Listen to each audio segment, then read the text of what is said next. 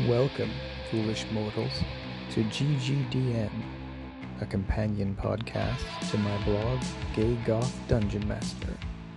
I'm your host, Non Surwian.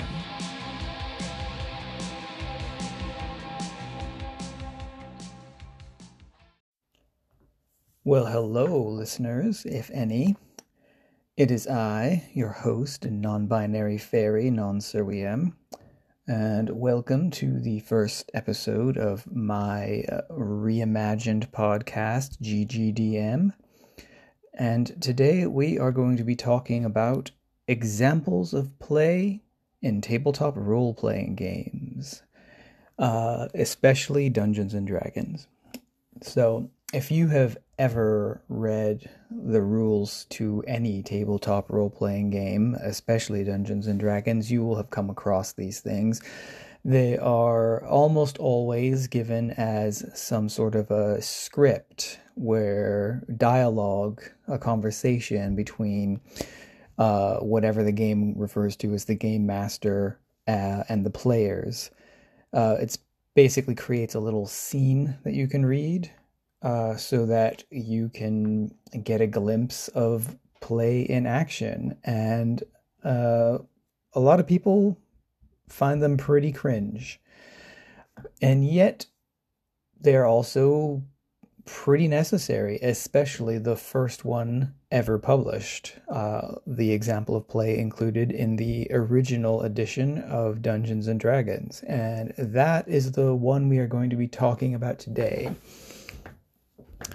So to make things nice and explicit, my goal here is to do a series of episodes on the examples of play given in as many editions of Dungeons & Dragons as I can get my hands on in order to read through them and discuss what they imply about the tone of that game, about its style, the style of play that the rule set implies, what the game designers expect you to be doing at the table. I'm going to stick to official versions of Dungeons & Dragons initially. If this becomes a fun thing to do or a popular thing to do, I may add future series looking at ones for retro clones. I may do ones from Pathfinder. I may even do other games that are not remotely related to Dungeons & Dragons. Because I think however embarrassingly bad these examples of play are, and they're not all embarrassingly bad, they do tell you what the game designers think is going to happen at a typical table. And because the longer Dungeons & Dragons exists, and it's over 40 years old now, in fact, I think it's going to be pushing 50 years old soon, it's the play styles and the attitudes to the split between role-playing and combat, to how challenging combat is, to what sorts of other non-combat challenges are in the game, to how evocative the descriptions are meant to be. These things have all changed drastically throughout the game's history, and they continue to change to this day. But we can always get a glimpse at what the implied style and tone is by having a quick look at these examples of play, and they're not very long. So let's get into the first one right now. So before we get into the actual example of play, first a little bit of history. The game Dungeons & Dragons was first published in 1974 by a company originally called Tactical Studies Rules. They eventually changed their name to TSR Hobbies. And the example of play, written by none other than Gary Gygax himself, the man most directly responsible with for creating the rules of Dungeons and Dragons was entirely necessary, because not only was this the first ever version of Dungeons and Dragons, this was the first role-playing game of any kind. It was an entirely new type of game, an entirely new type of activity and experience, and one that nobody could really draw on any previous experience in order to understand. Originally, Dungeons and Dragons was born in the home of Dave Arneson with his local gaming group, and they brought it down from Minnesota to Lake Geneva, Wisconsin, and demoed it for Gary Gygax. And then Gary Gygax promptly started up his own home group. And anybody local to that region could pop around and observe a game or even roll up a character and join a game and figure it out. But when TSR went to distribute this, hopefully nationally, they realized that people who had never played anything like this were going to get their hands on these rules, and they were going to need to know what they're supposed to do, because it's not like playing a board game. It's not like playing a miniature war game.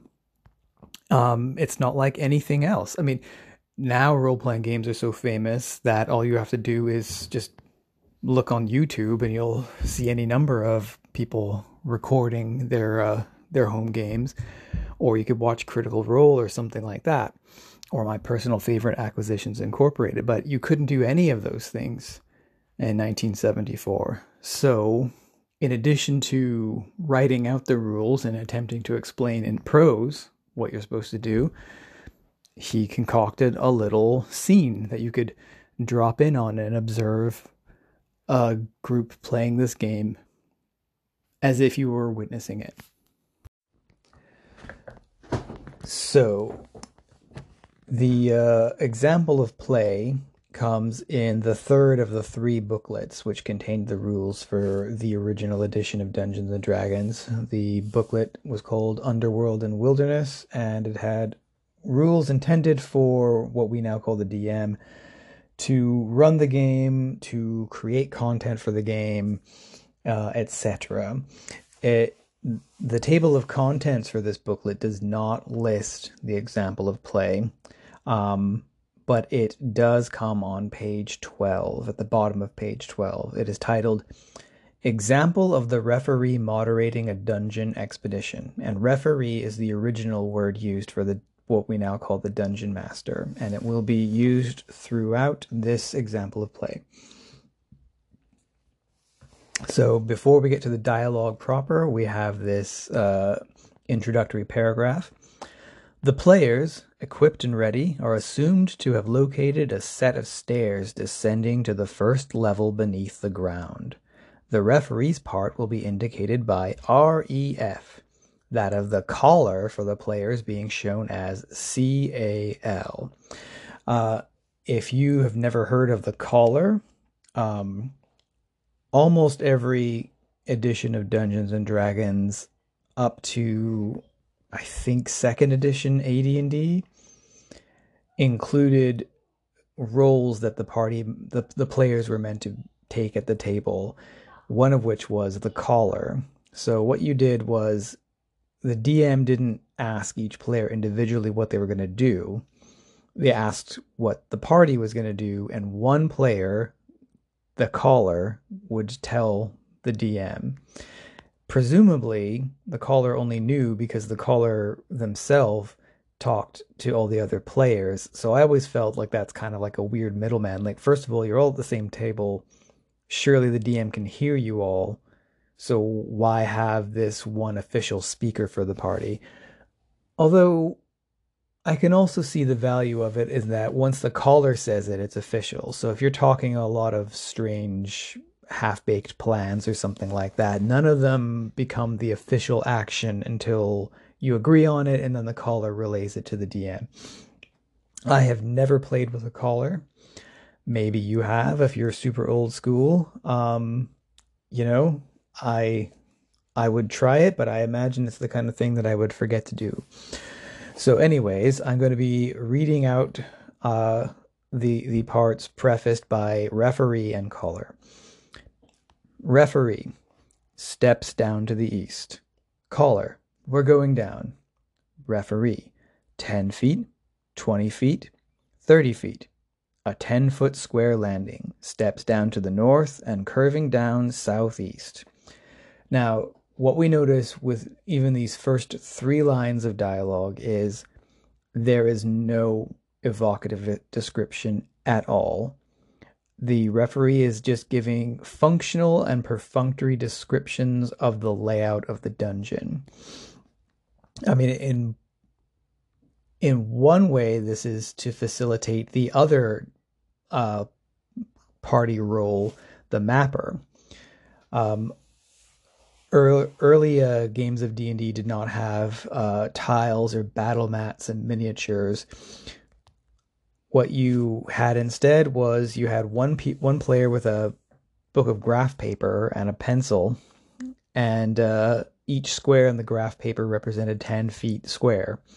And the referee would describe where they are, and the mapper would try to draw it out, making a record of the places they explored. And of course, old school dungeons had a lot of weird things like teleportation traps and stuff where they would teleport you to a different part of the dungeon without you knowing it and stuff like that.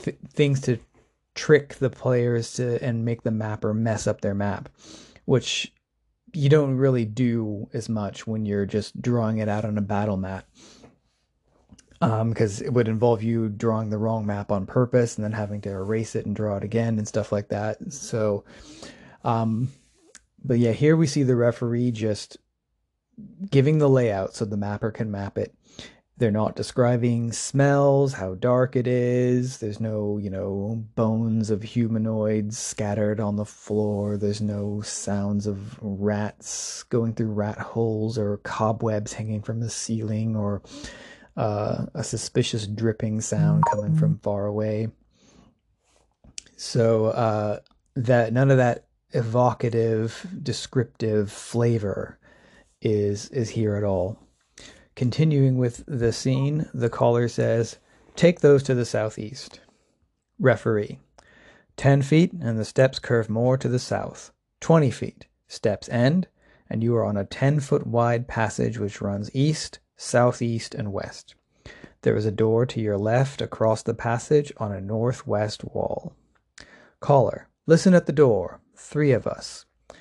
I'm going to stop again here. The reason that the caller specifies 3 of them is because the rules of the original edition of Dungeons & Dragons specify that a maximum of 3 players can listen at a door at once.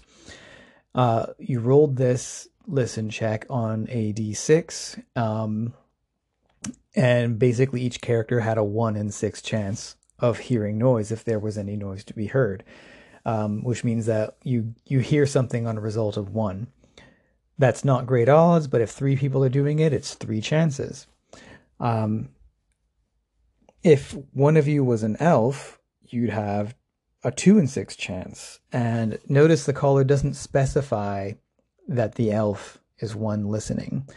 My assumption this far would be that the party doesn't include an elf. Otherwise, an astute caller would definitely say the elf is one of the ones listening. Anyways, continuing, the referee, after rolling 3 dice, you hear nothing.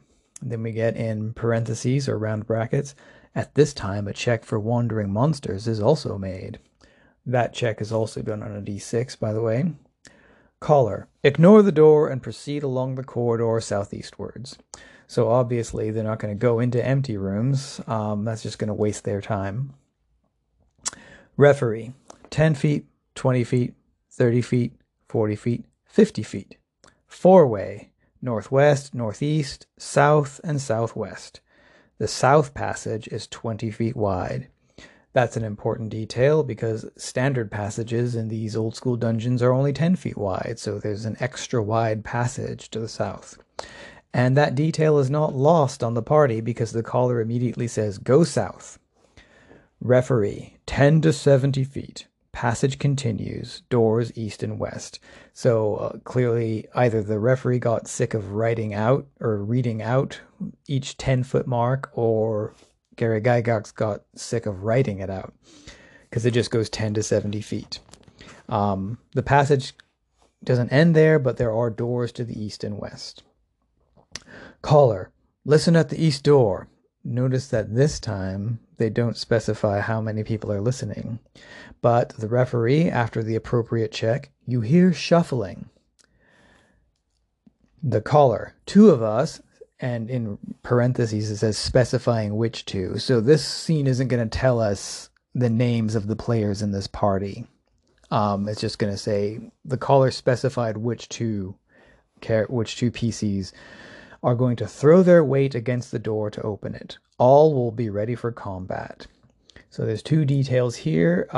Just like the rules specify that a maximum of 3 PCs can listen at the door at any one time, the rules also say that a maximum of 3 people can throw their weight against the door to force open a stuck door at any one time. There weren't as many locked doors in original D&D because there didn't used to be a thief class, and therefore there wasn't anybody who could pick locks.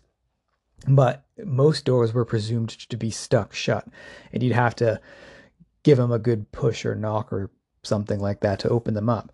That was rolled on a d6 as well. The standard chance was actually 2 and 6, and if you had high strength you might get 3 and 6, and if you had low strength it might be only 1 and 6. But again, having more people do it at once increases your chances. However, the rules specifically state that if 3 people throw their weight against the door to open it and they succeed, then they all tumble into the next room, land on the floor, and if there are any monsters inside, the monsters get the jump on them. So I think that's why the caller specified only 2. Because presumably then, if only 2 people do it, that doesn't happen. So the referee, after rolling 2 dice, the door opens. You can't be surprised, but the monsters, you see a half a dozen gnolls, can be. And then in parentheses, here a check for surprise is made, melee conducted, and so on. Now, notice here, the combat is completely skipped. We've been going through this, as I said, perfunctory and flavorless description of the layout of a dungeon with the actions, the party actions, and their resolution being given in the blandest and most mechanical language. And we're finally going to see some action. They're going to fight 6 gnolls. We don't even know how many people are in this party. And no, they skip ahead to it. Now, why would they do that? One thing is, the original rules for Dungeons & Dragons still seem to assume that you were going to be using a game called Chainmail, Gary Gygax's earlier game, to use combat resolution. I don't have time to go into Chainmail right now, but basically you roll 2d6 to see if you hit. The rules do give what is called the alternative combat system, which is where you roll a d20 and try to roll high. That's basically the earliest version of the same combat resolution method that D&D uses to this very day. It's changed very little in 40 plus years.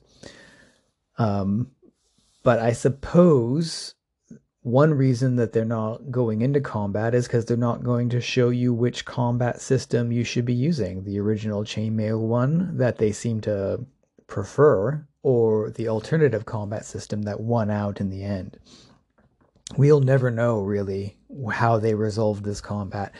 We also don't know if there were any casualties. So that we just go right back to the caller interacting with the referee. So the caller, okay, what does the room look like? We're examining the walls, ceiling, floor, and contents of the room itself. Again, he's being very specific because if this referee represents Gary Gygax himself, you can bet your ass there's going to be something like green slime on the ceiling or something like that.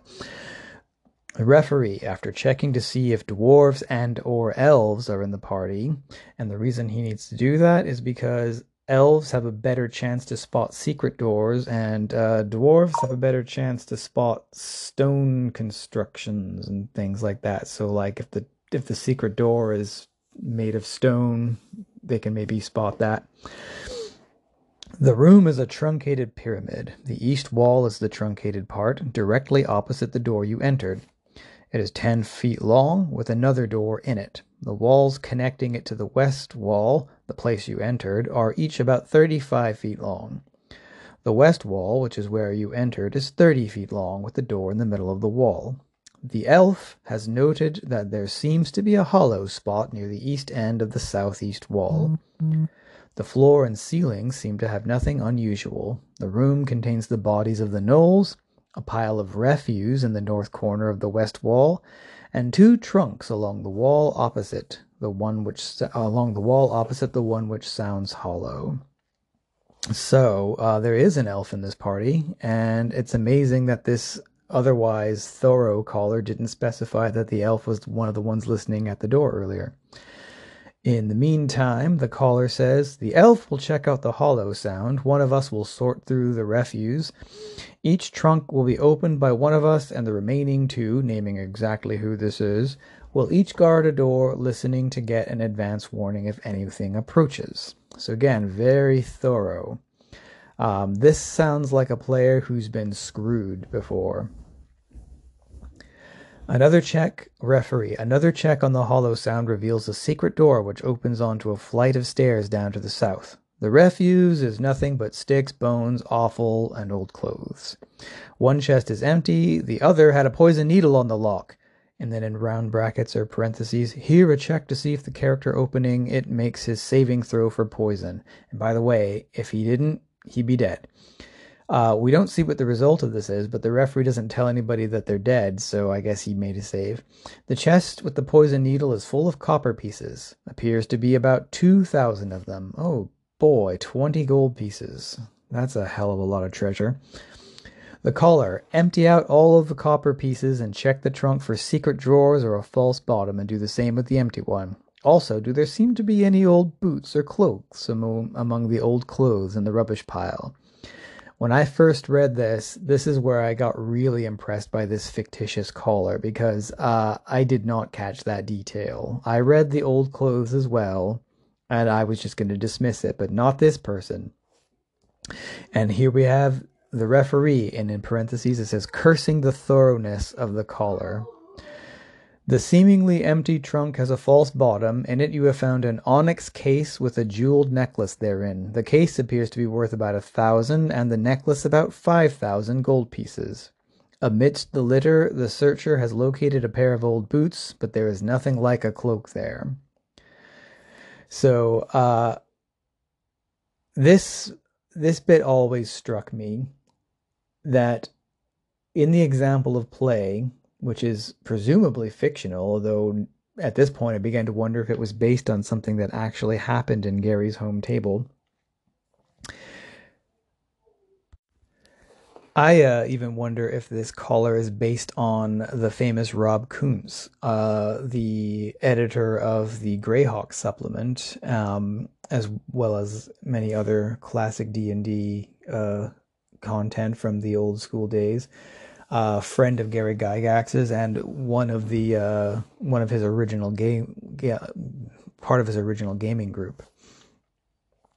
So, caller, the boots will be tried on now to see if they will allow silent movement. We can use a set of elven boots. I will secure the case and necklace in my backpack, while the others will by turn fill their packs with coppers.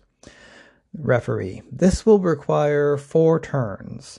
There's actually a semicolon between the word require and the word for, and I don't know if that's a typo, because all 3 of these booklets are full of typos, or if that's meant to be a pause while the referee calculates how many turns.